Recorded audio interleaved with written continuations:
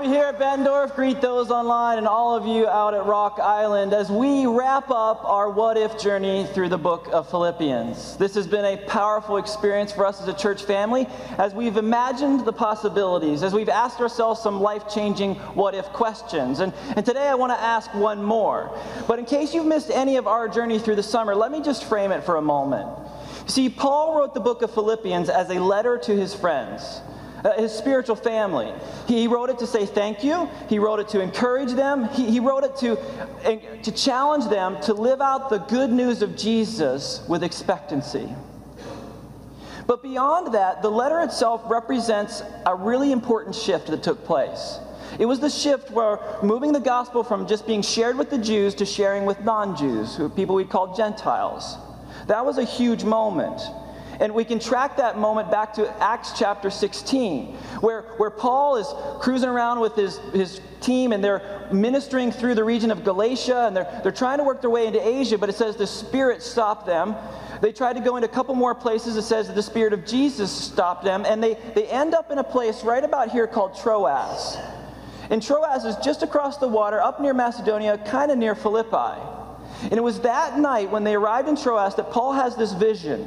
It was a man from Macedonia, which would be this northern province of Rome, standing and begging him to come help them. Well, Paul understood that to be a direct message from God to go and take the gospel into that region. So the next morning they got up and they went. And a number of cool things happened in that season, but one thing in particular was that the church was planted in Philippi.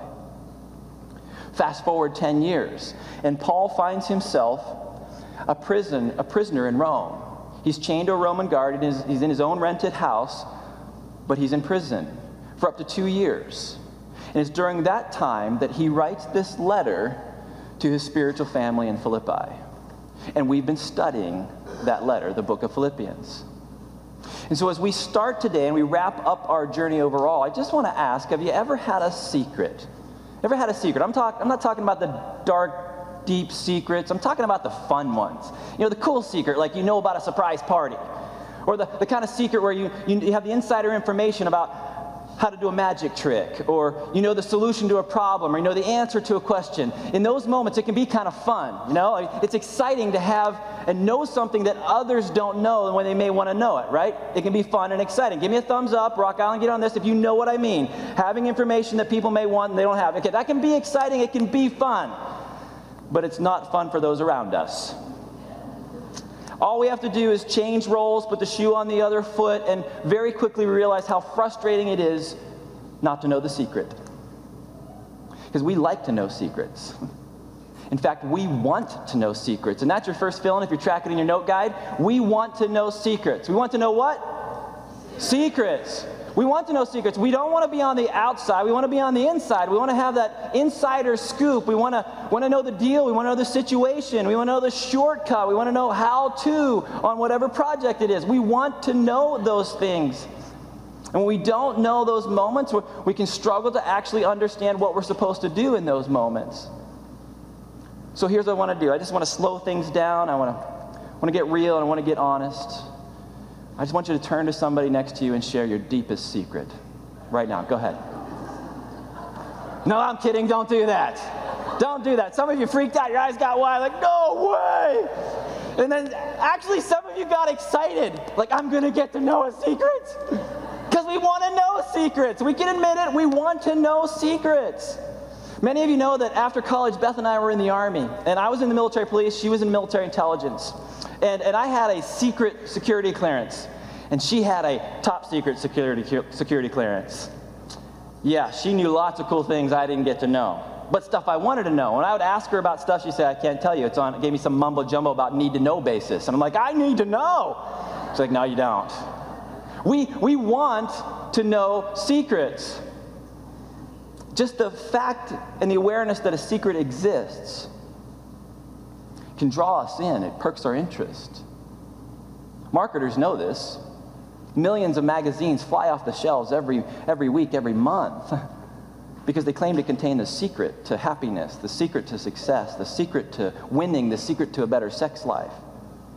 Just the mere mention of a secret draws people in. We want to know secrets.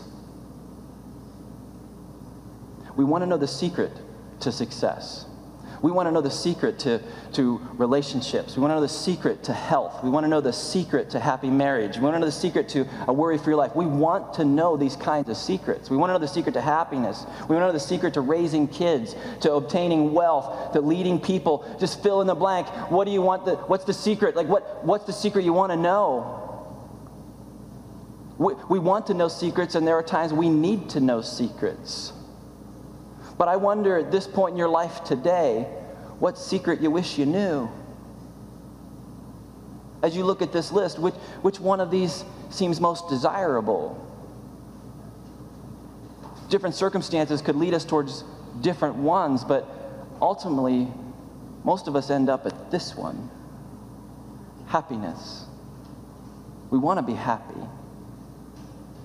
Our nation was established on the reality of life, liberty, and the pursuit of what? Happiness. We want to be happy. And if you're sitting here today looking for the Sunday school answer out of this list, it's still this one. The wisest man ever, Solomon, wrote in Ecclesiastes 3, verse 12, these words, "I know that there is nothing better for people than to be happy and do good while they live." If we're honest, we all want this. We want to be happy and do good. We want to have joy and add value. There's an innate desire for us to find contentment. And without that, we become anxious, stressed, we worry, we become discontent. And we reach a point where we wish somebody could just take all of our worries and carry them for us so we can just relax and be happy. It reminds me of the story of a man who graduated from business school with an accounting degree. And he found an ad for an accounting job in the want ads. And so he went, and at the interview, it was the owner of the business that interviewed him. And he was a small, nervous man, and this was a small business. And the owner said to him, "Look, I need somebody with an accounting degree, but I really need somebody to just take care of worrying for me." And the accountant said, "Well, excuse me?" He said, "Look, I got a lot of things to worry about, and I don't need to be worrying about money, so I need you to take care of all the issues around money and just take care of all those worries and pull them off my back." The accountant's like, "Okay, well, what's his job pay?" The owner said, $80,000. Man said, $80,000? How does a small business like that pay for such a large sum of money? The owner looked at him and said, "Well, that, my friend, is your first worry." We wish somebody could take our worries. We don't want to worry, but we do. We want to be content, but we're not. But yet we can be. We just need to know the secret. We just need to know the secret. Last week, Beth did a really great job helping us unpack some of the realities around worry and ask the question of what if we didn't worry? What if we didn't worry about anything? If you missed that message or any other messages in our What If series, you can find them at heritageqc.com under the Media tab. But one of the things that she explained was the connection that worry and joy have, not to each other, but to other things. She showed us and talked through how worry is connected to fear and joy is connected to peace. And we actually live in this seesaw reality that when we embrace worry, it drives us towards fear and away from peace. But when we embrace joy, it drives us towards peace and away from fear. This is the reality. The issue is that we've got a choice. We get to pick and choose what we're going to embrace and whether we live with fear or live with peace. We have to choose. What if we didn't worry? Or better yet, what if we were content in every circumstance?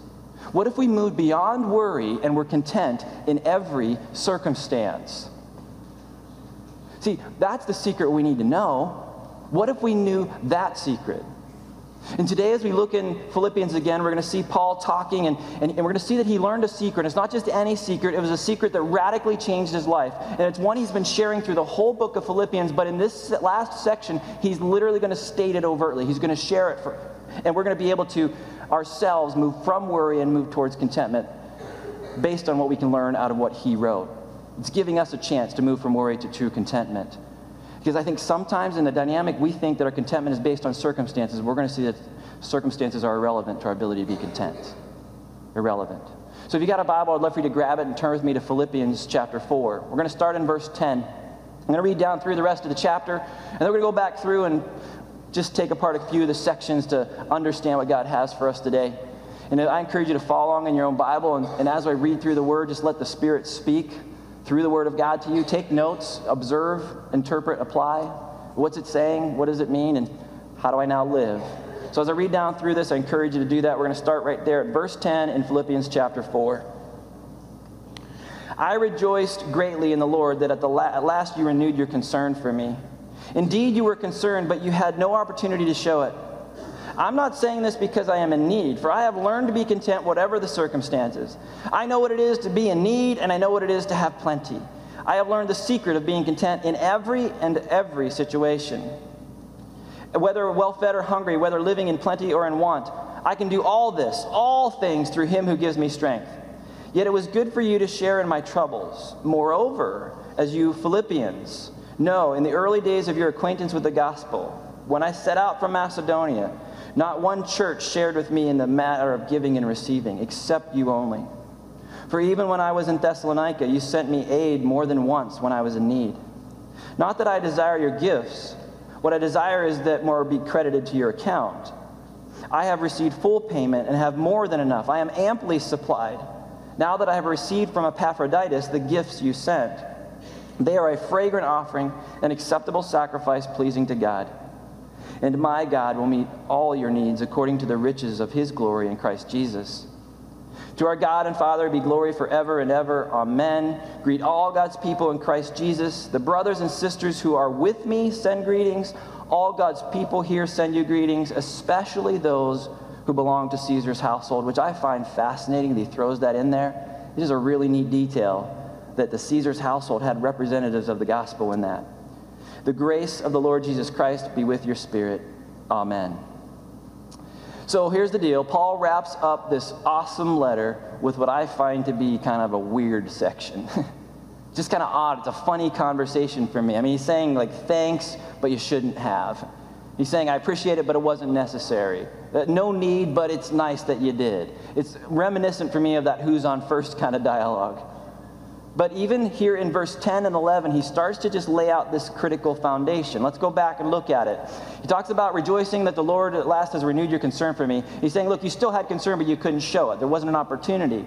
Then he says, I'm not saying this because I'm in need, for I have learned to be content whatever the circumstance. That's huge. Learning to be content regardless of the circumstances. I underline that, highlight, check mark that. That's big. The King James Version says that statement slightly differently. The King James says that, for I have learned in whatsoever state I am to be content. This is a big deal. And it's even a bigger deal when we understand Paul's journey, his life experiences, his resume and ministry. Let me share with you what those things are. This comes from 2 Corinthians.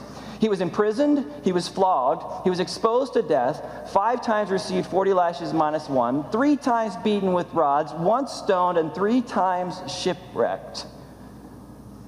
The dude had trouble. He experienced hardship. But he's not saying, woe is me, have pity on me. He's doing the exact opposite. He's saying, look, I've been there. I'm not worrying. I'm not anxious. I'm joyful. I'm embracing joy that leads to peace, not worry that leads to fear.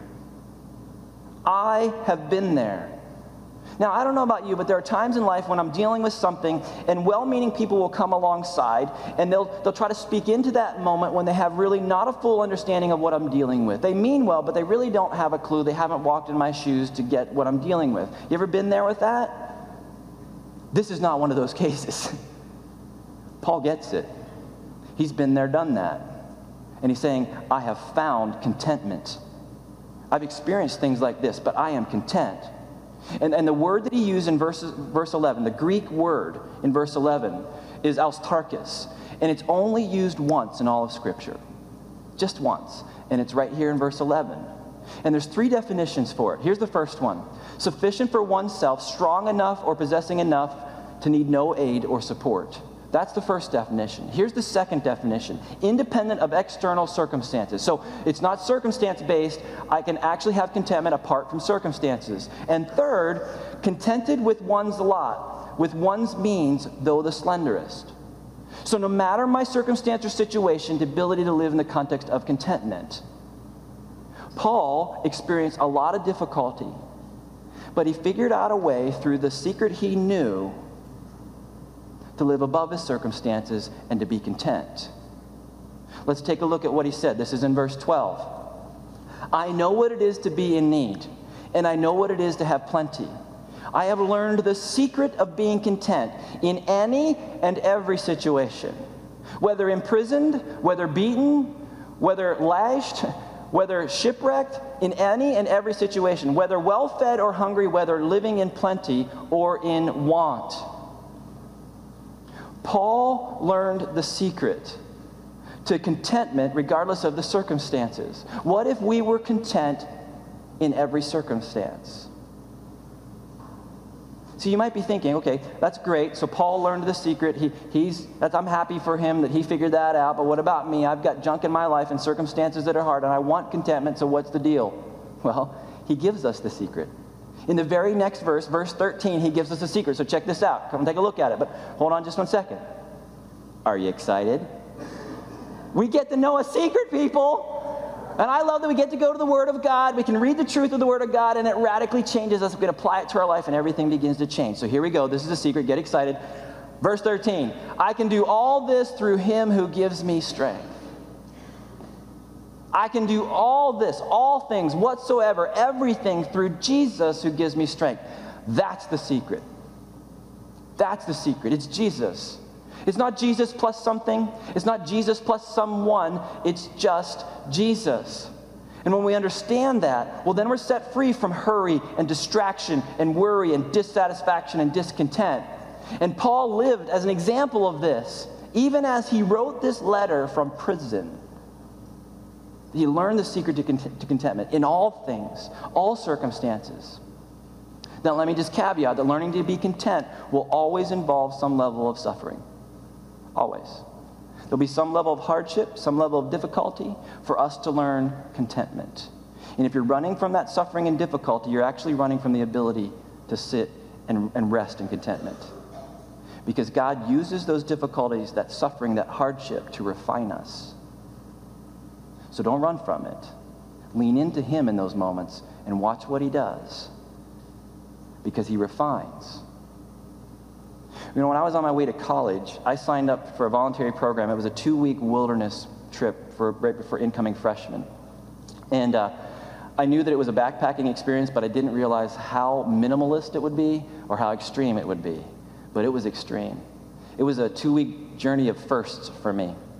It was the first time that I literally hiked for 24 hours, nonstop through the night. We called it the Death March. It was the first time that I canoed all night long, trying not to fall asleep and fall out of the boat in the middle of the night in the dark. It was the first time that I swam in a pond and got out with like half a dozen leeches all over my feet and legs. It was the first time that I ran 13 consecutive miles without stopping. There were a lot of firsts in that, but they weren't just physical firsts. They were spiritual firsts. It was the first time that I saw God answer prayer immediately and directly. Prayers of healing and prayers of provision. It was the first time that I set aside extended periods of time, multiple days in prayer and fasting. And he showed up in those moments and taught me from his word. It was the first time that I began to see God not just as the figurehead of the church or the God of my parents, but my God who loved me and saw me, had a purpose and plan for me. It was a series of beautiful, wonderful spiritual firsts intersecting amidst the complexity of physical firsts that were marked by pain and hardship and suffering. We struggled in hunger and we struggled to find water at times. But God's ability to teach us contentment is intersecting in that tension of the physical and the spiritual. And I learned that I could do things physically and spiritually with him that I didn't think were possible. See, pain without purpose is just pain. Pain attached to purpose is perseverance. And that's where God refines to the point that we can live in contentment. I learned a number of things that I didn't think were possible in that scenario. But I wonder, what if we were content in every circumstance? See, Paul, throughout this whole letter, has been building a framework, establishing and outlining the reality through this whole letter of the need to draw on Christ's strength. We go back to the first chapter. He starts that he says God will finish what he starts in chapter 1. He says that we're to live a life worthy of the gospel in that same chapter, as well as the reality that to live is Christ and die is gain. In chapter 2, he starts to push a little bit more on the reality that we're to have the same attitude as Jesus. He goes on in chapter 3 to talk about what we once thought was profitable is now considered to be lost, and we need to forget what's behind and strain towards what's ahead, that we shouldn't be anxious about nothing and have peace in Christ. And then in verse 13 of chapter 4, he says, I can do all this through Christ who gives me strength. That's the secret. It is Jesus. You want a worry-free life? You want to find contentment in life? This is the secret to that. The secret to happiness, the secret to peace. I like the way the Message translation makes this statement. Check this out. Whatever I have, wherever I am, I can make it through anything in the one who makes me who I am. Anything. I don't know what you're dealing with today, and I don't need to know to understand that this is still the secret to you finding contentment, regardless of your circumstances. But I think often when we engage God, it's based on circumstance. When our relationship with God should be independent from circumstances. We can learn to be content. That's not worrying, not defeated, not angry, through Christ. Paul did it in any and every situation, in all things. So that's relationships, that's money problems, that's job loss, that's health concerns, it's hunger, it's addiction, it's personal loss, it's death, grief. And you may be thinking, I can't. Sean, I can't. I can't stop worrying. I can't let go. I can't trust. I can't forgive that person for what they did. I can't continue on. And I say, no, you can't. But in Christ you can. In Jesus Christ you can. It doesn't matter what you're facing, because we can, through him who gives us strength, do all things. Let me give one caution to this, though. Don't ever confuse comfort with contentment. Too many people say they seek contentment when they really seek comfort. But being content is not the same as being comfortable. Being content is not the same as being comfortable. It's different. In fact, contentment and comfort, they're not the same, nor are they inevitably linked. We can have one without the other. In fact, comfort often competes with contentment. And in the kingdom, in the things of God, contentment is linked to purpose.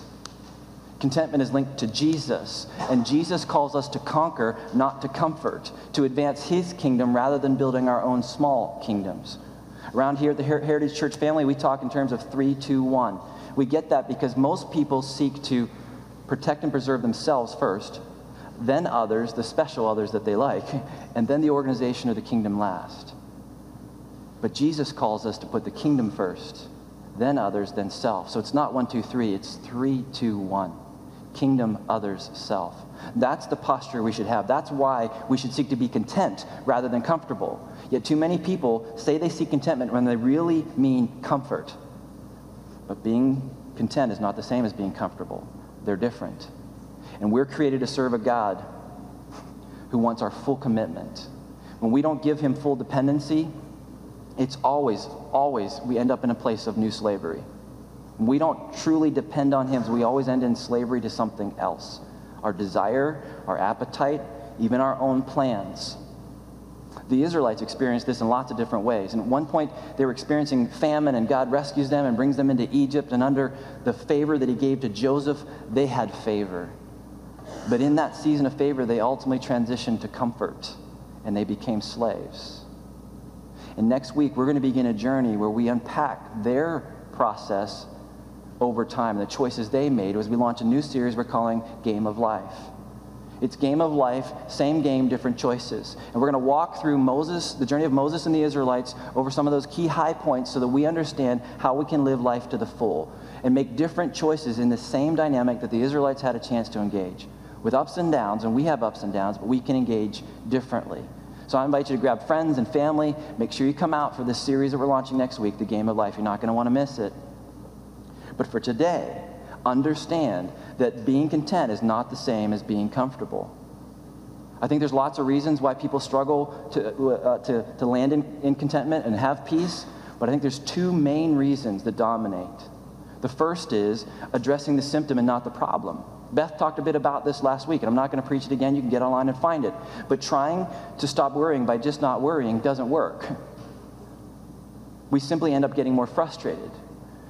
We try to remove worry without getting to the heart of the why behind it, and it'll never go away then. We have to get to the root. It's like removing a dandelion. If you just pull the dandelion off the top of the yard, what happens?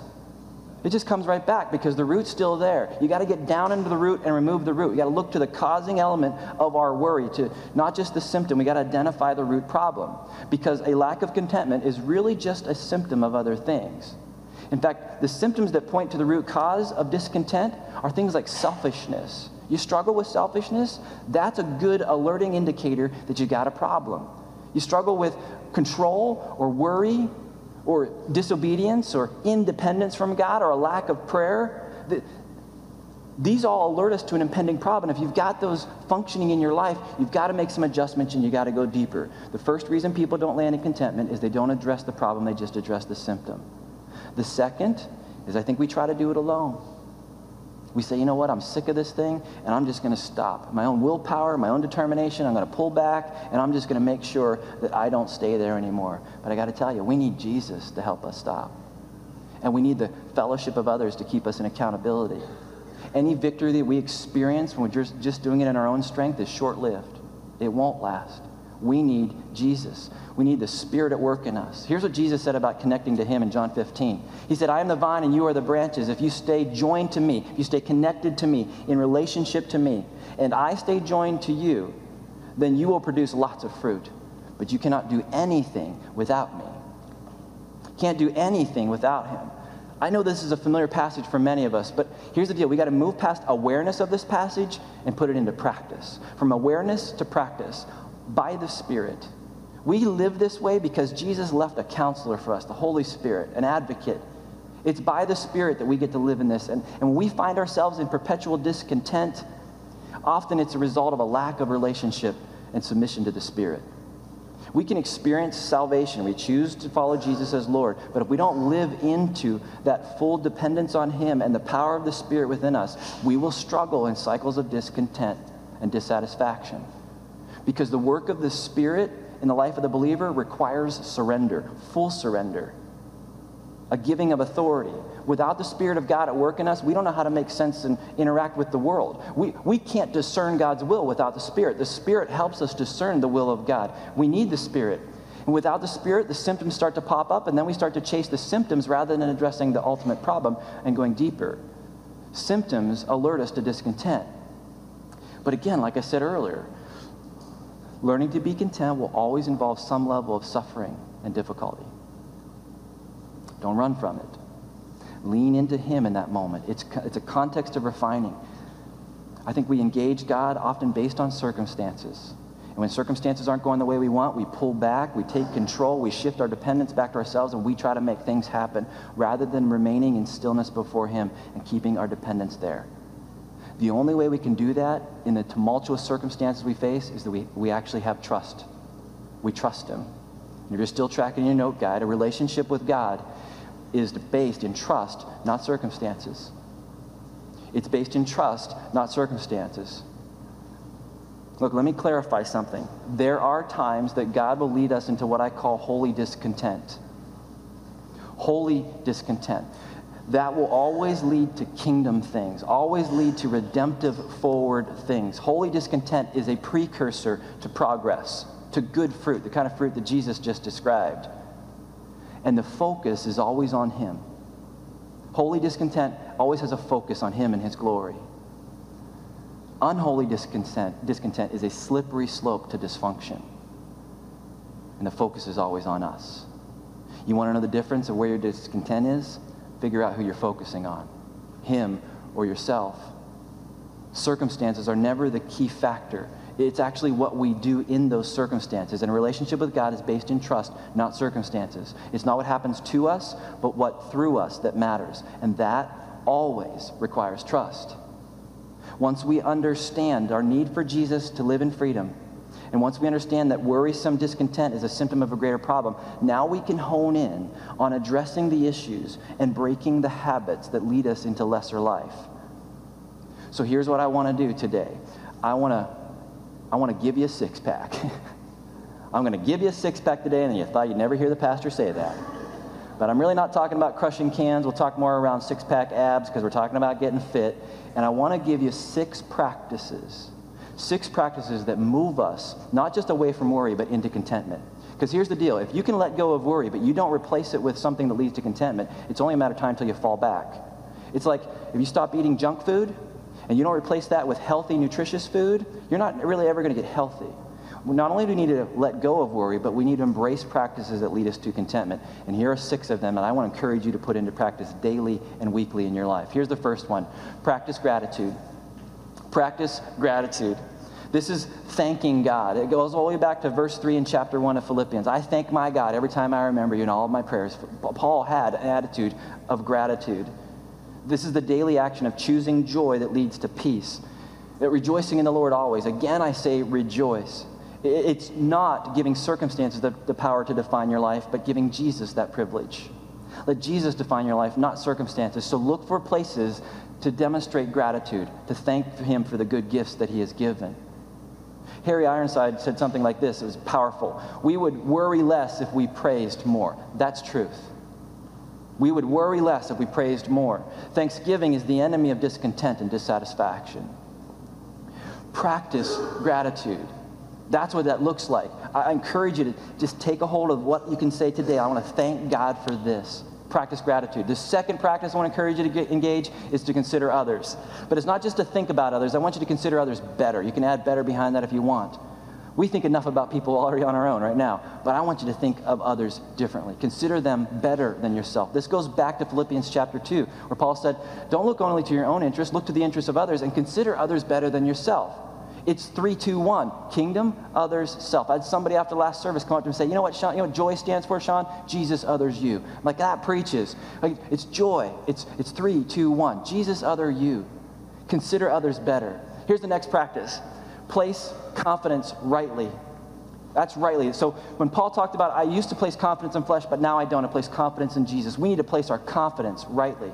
If we're going to have a relationship with God, we need to trust. Base it in trust, not circumstances. And we need to place our confidence not in what we can do, but what he can do. Where we trust him. We place our confidence in his ability to work through us. He talked about that in chapter 3. And in different ways, he expressed that. And here's the next practice. Number 4 is to live forward. Live forward. Faith is inherently oriented forward. We talked about that before. Inherently oriented forward. It's not backwards. It's now and next. It's present and future. And the only reason we can look back or should look back is to see God's faithfulness and to learn lessons from there, not to focus there. If looking back leads us to shame, if looking back leads us into a cul-de-sac where we're stuck and we're not moving forward with God, we're not living in obedience to him. We need to live forward. It's now and next. It's present and future. That's why Paul talked about forgetting what is behind and straining towards what is ahead. I press on. So live forward. Next practice is to embrace citizenship. This is our citizenship in heaven. Paul talked about being a citizen of heaven. So we take lenses and we look at life through the lenses of being a citizen of heaven, not a citizen of this world. So our time and our talent and our treasure all through the grid of what does my citizenship in heaven mean in this dynamic? How do I live for the glory of God and not just my own?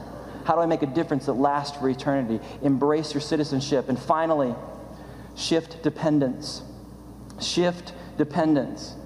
This is depending on Jesus and not ourselves. This is letting the Spirit do its job in us by the power that raised Jesus from the dead. That power rests in us because we have that same Spirit. Let the Spirit work in you. When I went through that 2-week wilderness experience and I did things I never thought possible, it wasn't my strength.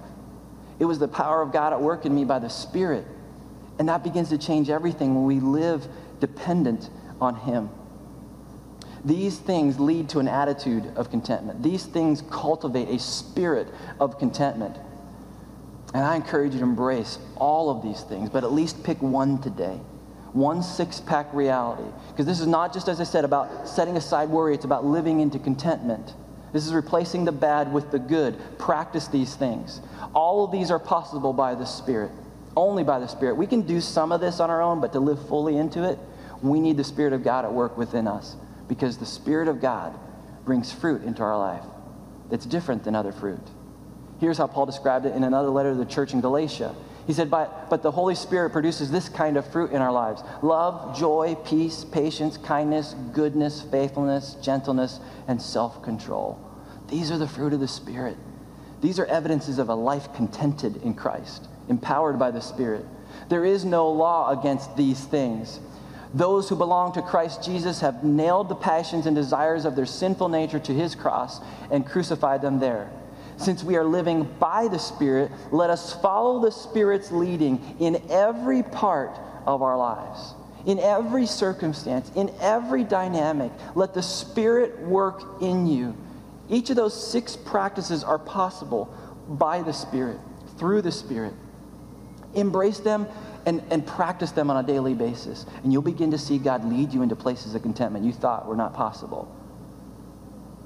You know, one of the dynamics I see in this world, and I'm going to generalize this, but hang with me. The young tend to seek significance, and the old tend to seek security. Young men chase identity and significance. Old men chase security and stability.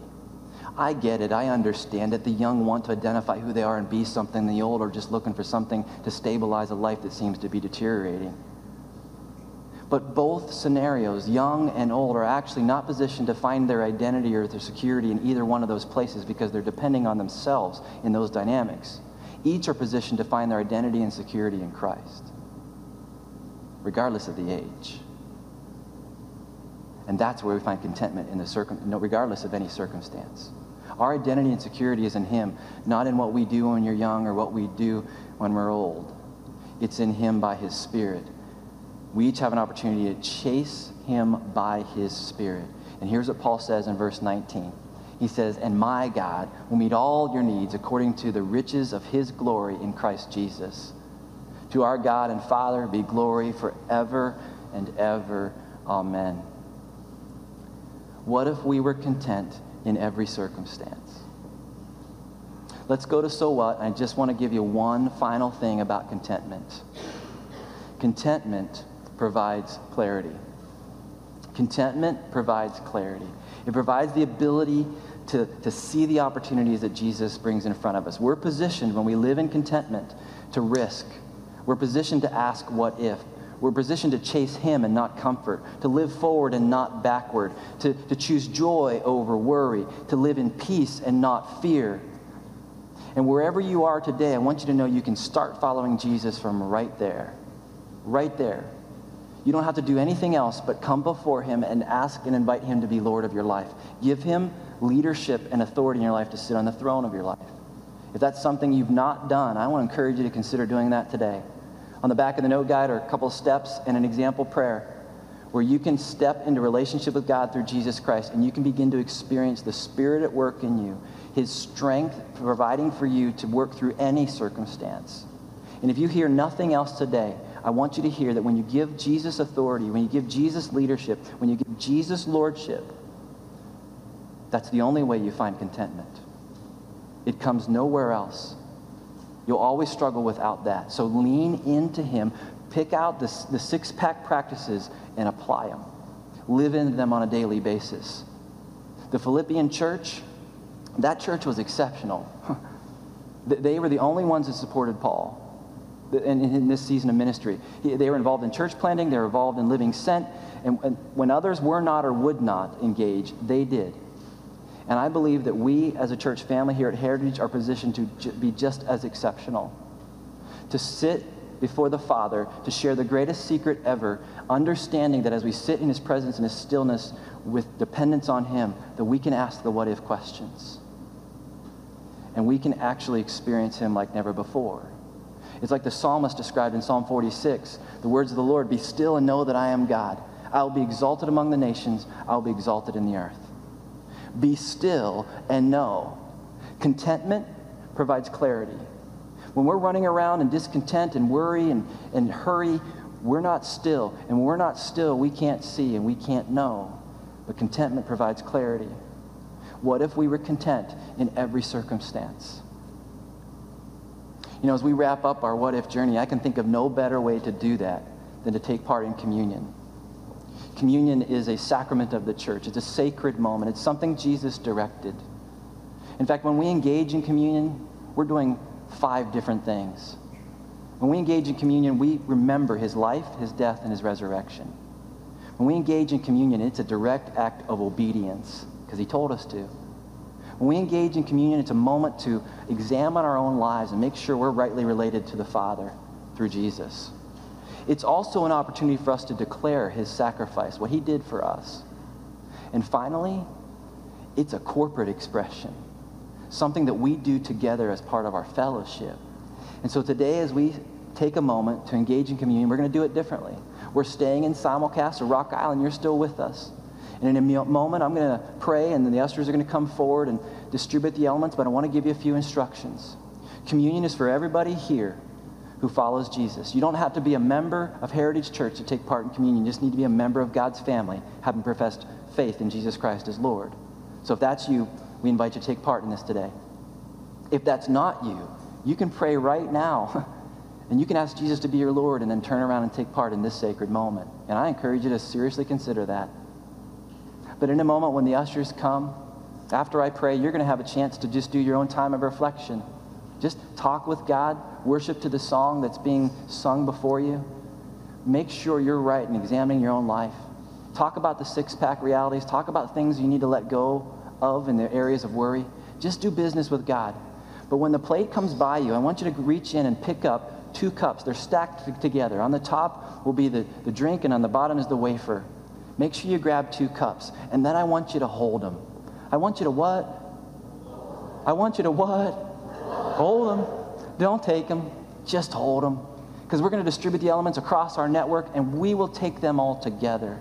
You'll have a moment to sit in that space with those symbols of his broken body and his shed blood. Talk with him. After that, we've had a chance for those to be distributed, I'll come back, and we will take them together. We'll take them what?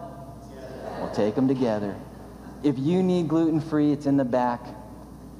But I want to give you a few moments to just talk with the Father, do some business, as we get ready to take part in this beautiful moment as one church in multiple locations.